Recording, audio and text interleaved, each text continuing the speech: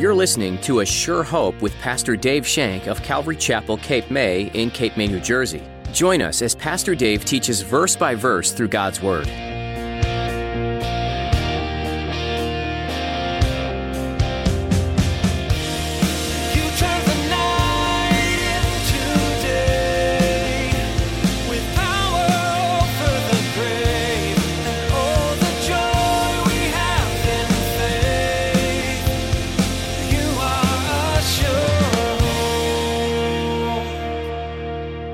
I'm sure as he tried to hide, he was trembling and astonished because he was sitting there. What am I going to do? He said, "What do you want me to do, Lord?"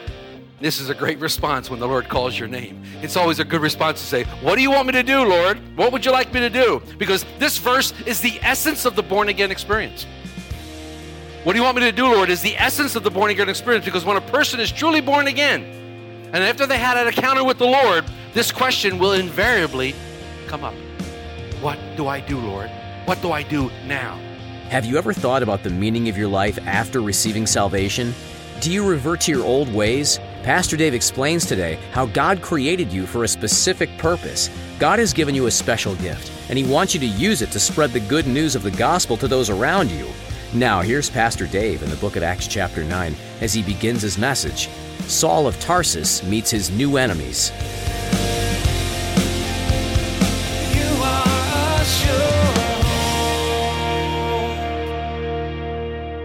Immediately he preached to Christ in the synagogues, that he is the Son of God.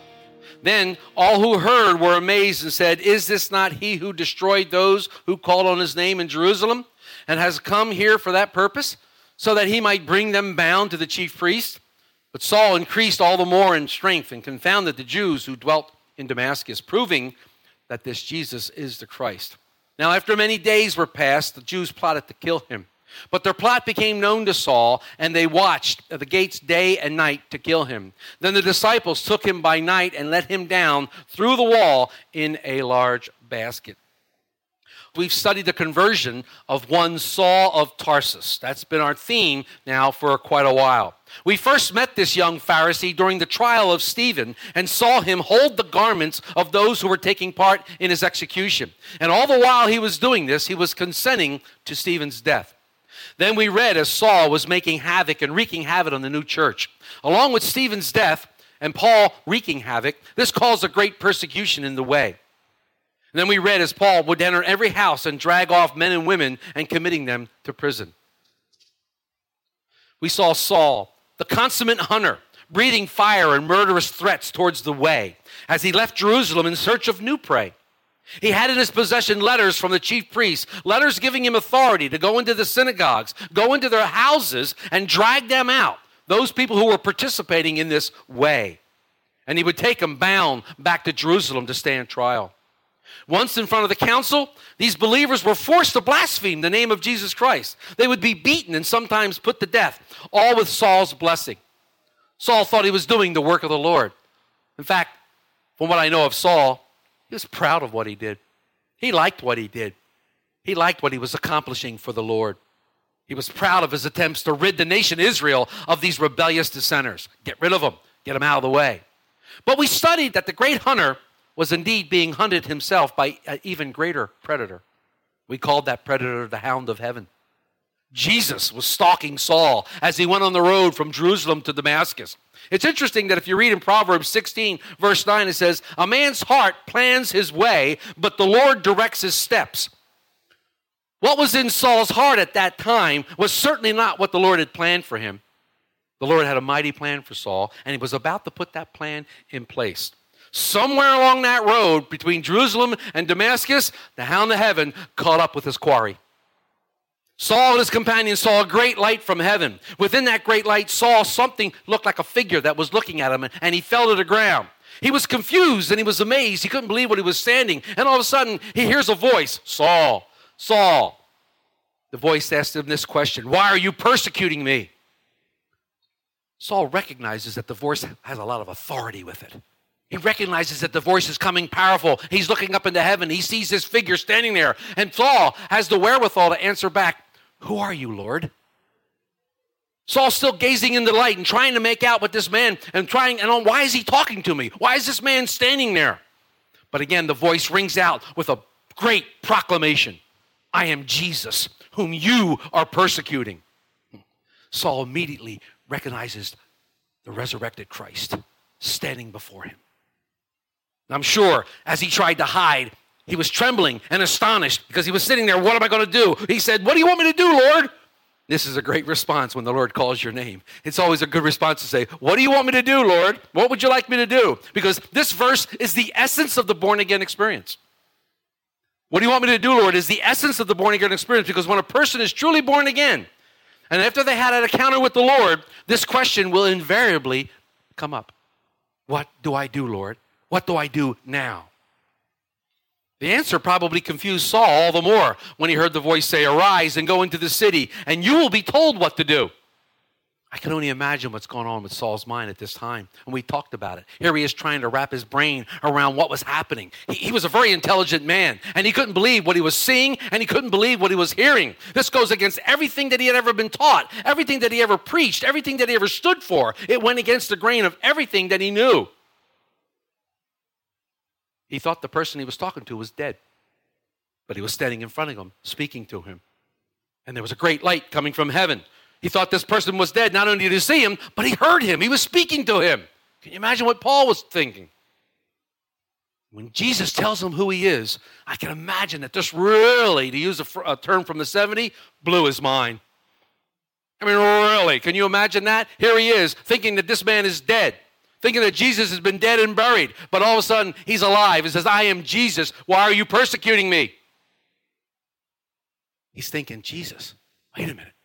We crucified Jesus. We buried him. Yeah. Those disciples, they all tell us that he's alive, but no. But here he is. This is impossible. Who is this? If this is Jesus, if he's alive, he is the Messiah. He is the Messiah. Can you imagine what's going on in Saul's mind?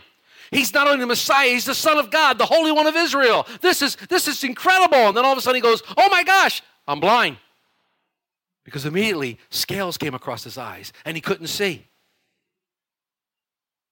Saul immediately gets the help from his companions, and they continue their journey to Damascus in obedience to the Lord's command. It's interesting to me that usually when the Lord gives us a command, he gives us just enough to get moving. You ever notice that? The Lord tells you to go over there. What am I going to do over there? Go over there. But what am I going to do when I go over there? What did he tell Abraham? Go to a land that I will show you. What land? I'll show you. He gets us moving. And then when we move, all of a sudden he starts to talk to us again. And he shows us different things as we're moving. Notice there's a key here. There's an action. The Lord is waiting for your response to his command. Go. And as you go, things start to open up. And he starts to show you and clearly show you each way you step and each way you go. That's what he did to Philip. Go to the desert. But there's a revival here. Go to the desert. Okay, he's in the desert. See that man over there? Overtake that chariot. And as Philip kept on getting closer, the Lord was giving him more and more commands on what to do. This is what the Lord does in our life. If you're a boater, it's easier to steer a ship that's moving than it is when it stands still. Or have you ever sat in your car and tried to turn the wheels? They don't seem to turn very well when the car's not moving. At least the older cars didn't. Now with power steering, they turn. God wants us to be moving when he calls us so that he can direct us. He doesn't give us the entire plan. He doesn't give us the entire situation, but he tells us what to do, and how to go. When God calls us, he wants us to move, and we need to get on the move, and then he shows us what to do next. We need to be faithful to when he calls. He doesn't usually give us the big picture. He just guides us step by step. Lord, what do you want me to do? Jesus answers by telling him only what he should do at that moment. Lord, what do you want me to do? This is what I want you to do right now. This is the character of God's direction in our lives. He directs us one step at a time instead of giving out the details of his large and grand plan. Saul is obedient to the call of the Lord. He goes into the city, and interestingly enough, what does he do? He begins to pray. He begins to pray. While at prayer, he has a vision of a man named Ananias who will come and meet him and pray with him so that he can regain his sight. Can you imagine Paul praying? He's blinded now, and he's praying, and he has a vision, and the Lord tells him that there's a man coming by the name of Ananias, and he's going to lay hands on you, Saul, and he's going to pray for you, and you're going to receive your sight. And Saul is thinking, wow, this is too much.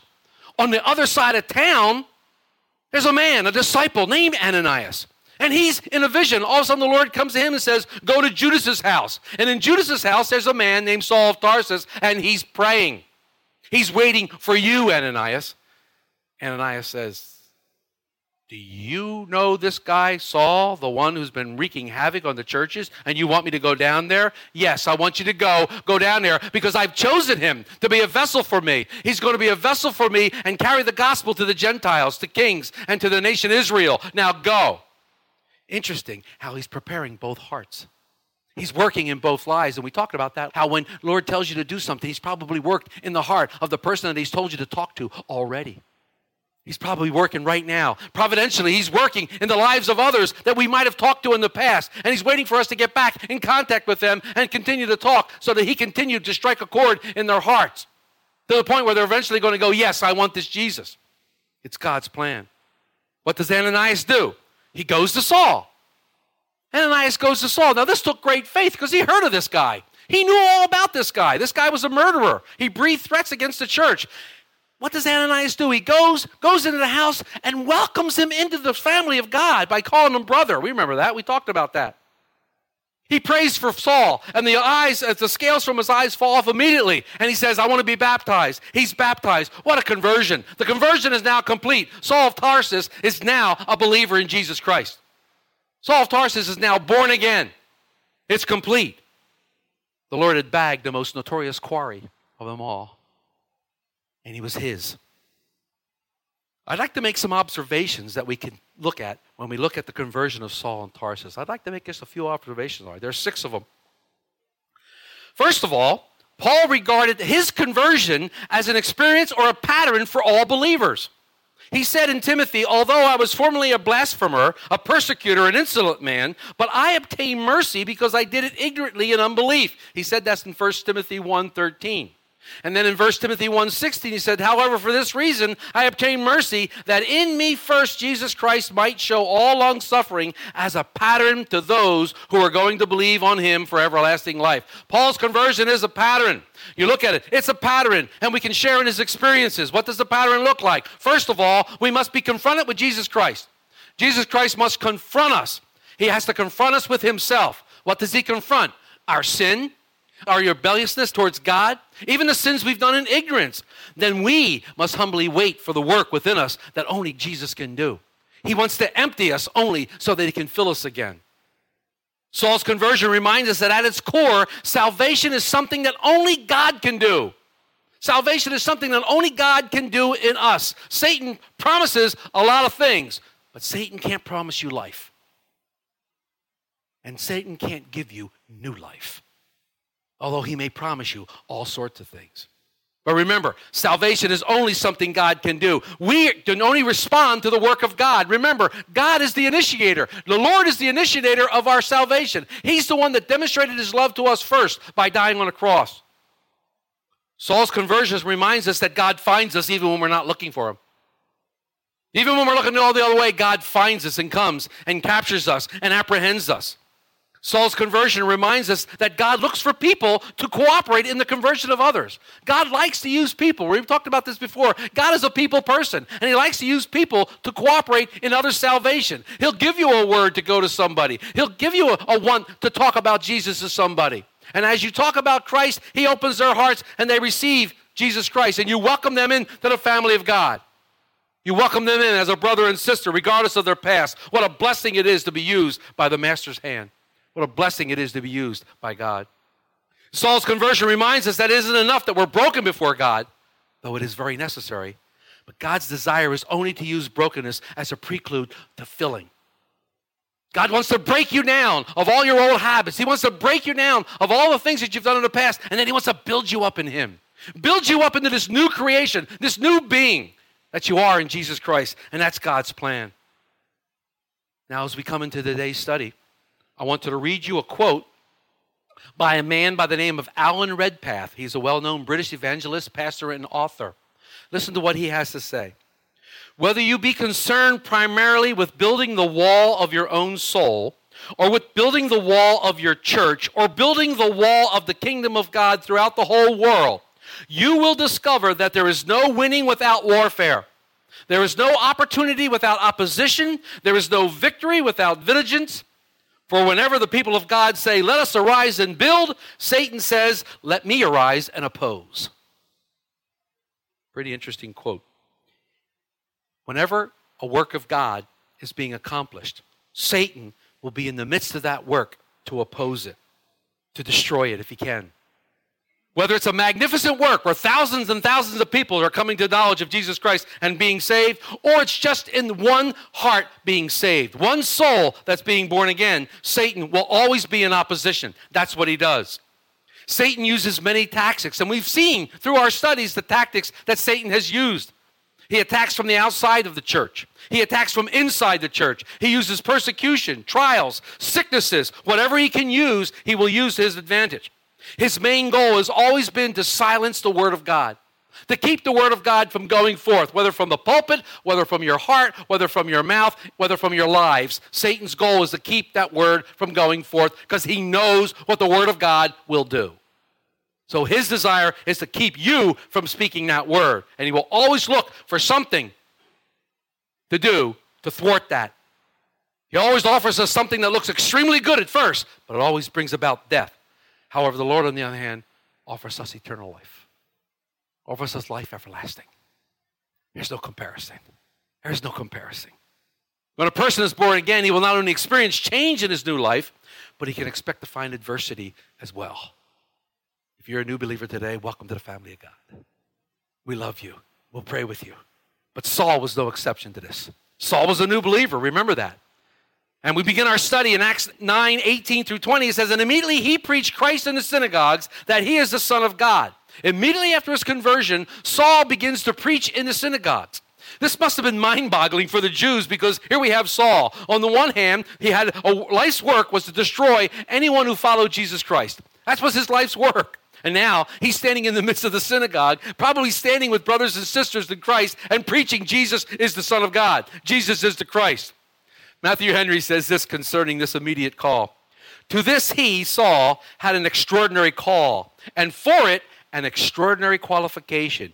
God having immediately revealed his Son to him and in him that he might preach him. When you experience being born again, one of your first responses is to tell someone.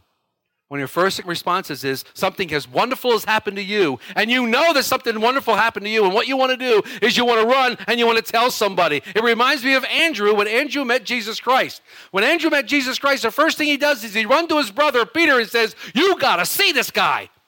Is he the Messiah? That's the way our hearts are when we receive Christ. We are so excited, and we want to tell somebody. We want to share this with them. There's a transformation that's taking place in our hearts. We have no idea what it is. We don't know what it's about, but we know we need to tell somebody about it. The burden of sin is taken away, and we are free at last. Praise God. The burden of sin is gone, and it feels like an anvil has been lifted from our hearts and our head. You want people to feel the same way. You want people to understand what you're going through and what's happened in your life. This happened to Saul. Remember, Saul was a student of the great Rabbi Gamaliel. He knew the Old Testament prophecies. He probably could quote all 315 Old Testament prophecies concerning the Messiah. And now he's standing before them with all this knowledge, and he's just letting it loose. He's just letting it out. He's just preaching. And we're like, wow, is this still this guy? This guy? Saul had a lot to say. And so do we when we've been touched by the Master's hand. When you've been touched by the Master's hand, you have a lot to say. You want somebody to listen. You need to tell somebody. You're looking for someone that you can share this with. But look at the main topic of Saul's preaching. He preached Christ. Nothing else. He preached Christ. Saul didn't preach himself. Look at me. Look what I did. I'm now born again. Aren't I great? No. He preached Christ. It wasn't about Saul. He didn't preach another gospel. He didn't preach. He preached Christ and that he was the Son of God. This is the central message of the gospel, yet we make it so difficult. We make it so difficult. Christ should be the central message of the church today. Every message should be centered around Jesus Christ. It's what the church should be teaching, what Christ has accomplished in us, not what man has done. We have these big, flowery, wonderful buildings and stuff like that, and people are preaching, look what I did. What? No, look what God did. Look what God did in your heart. Look what God did in your life. You have eternal life. Your sins have been forgiven. Why don't you dwell on that for a while? Later, as the Apostle Paul, he's going to write to the Corinthian believers, we preach Christ and Christ crucified in 1 Corinthians 1:23. And then in 2 Corinthians 4, verse 5, he says, for we do not preach ourselves, but Christ Jesus the Lord. That's the central message of the gospel. That is what we do here at Calvary Chapel. We preach Jesus, Jesus, and only Jesus. It's the message for the ages. We're not preaching another gospel. It's not a watered-down, slap on the back, make you feel good gospel. The gospel, if it hurts, it's supposed to. If the gospel reveals sin, ouch, it's supposed to. We're talking about repentance, we're supposed to. If we're talking about hell, we're supposed to. That's the gospel message. Jesus Christ the righteous came to save sinners, of which I am the worst. Praise God. That's the gospel. That's what he's teaching. And that was Paul's thing. He's only teaching Christ, and Christ alone can bring life to our dead lives. Our lives are dead. We were dead in Christ. But God raised us with him. It's a simple message of salvation through faith, but we complicate it. Most of all, we complicate it by works.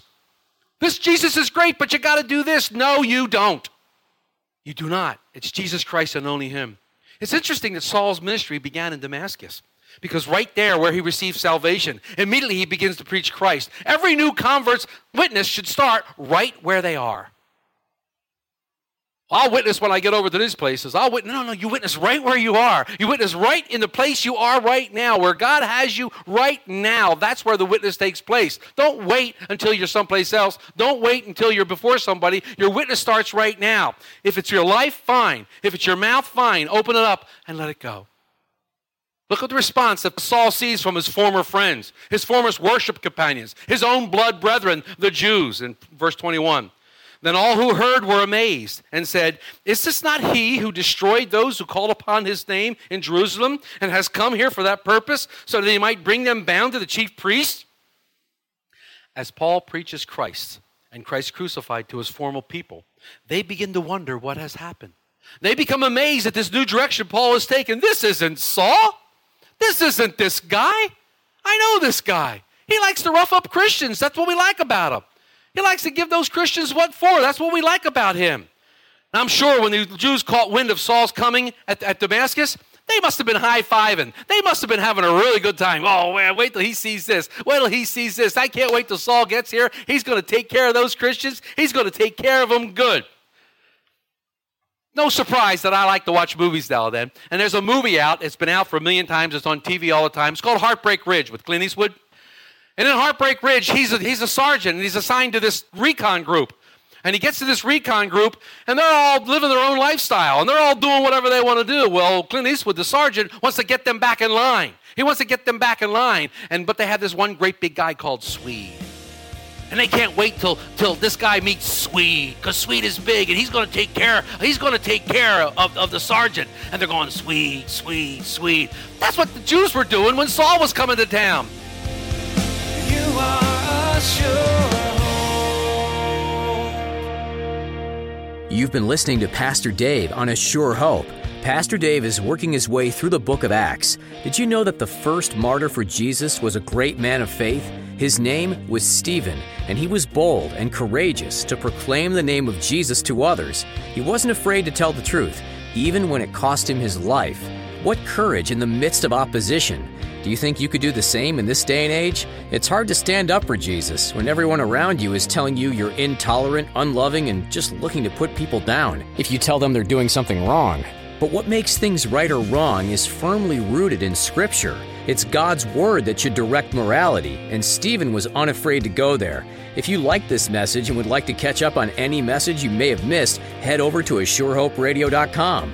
There you'll find many messages from the book of Acts, as well as other series. If you find yourself in the Cape May, New Jersey area, stop in and see us. All the information you need is on our website, location, directions, and service times. And if you prefer to call, you can do that too. Our number is 609-884-5821.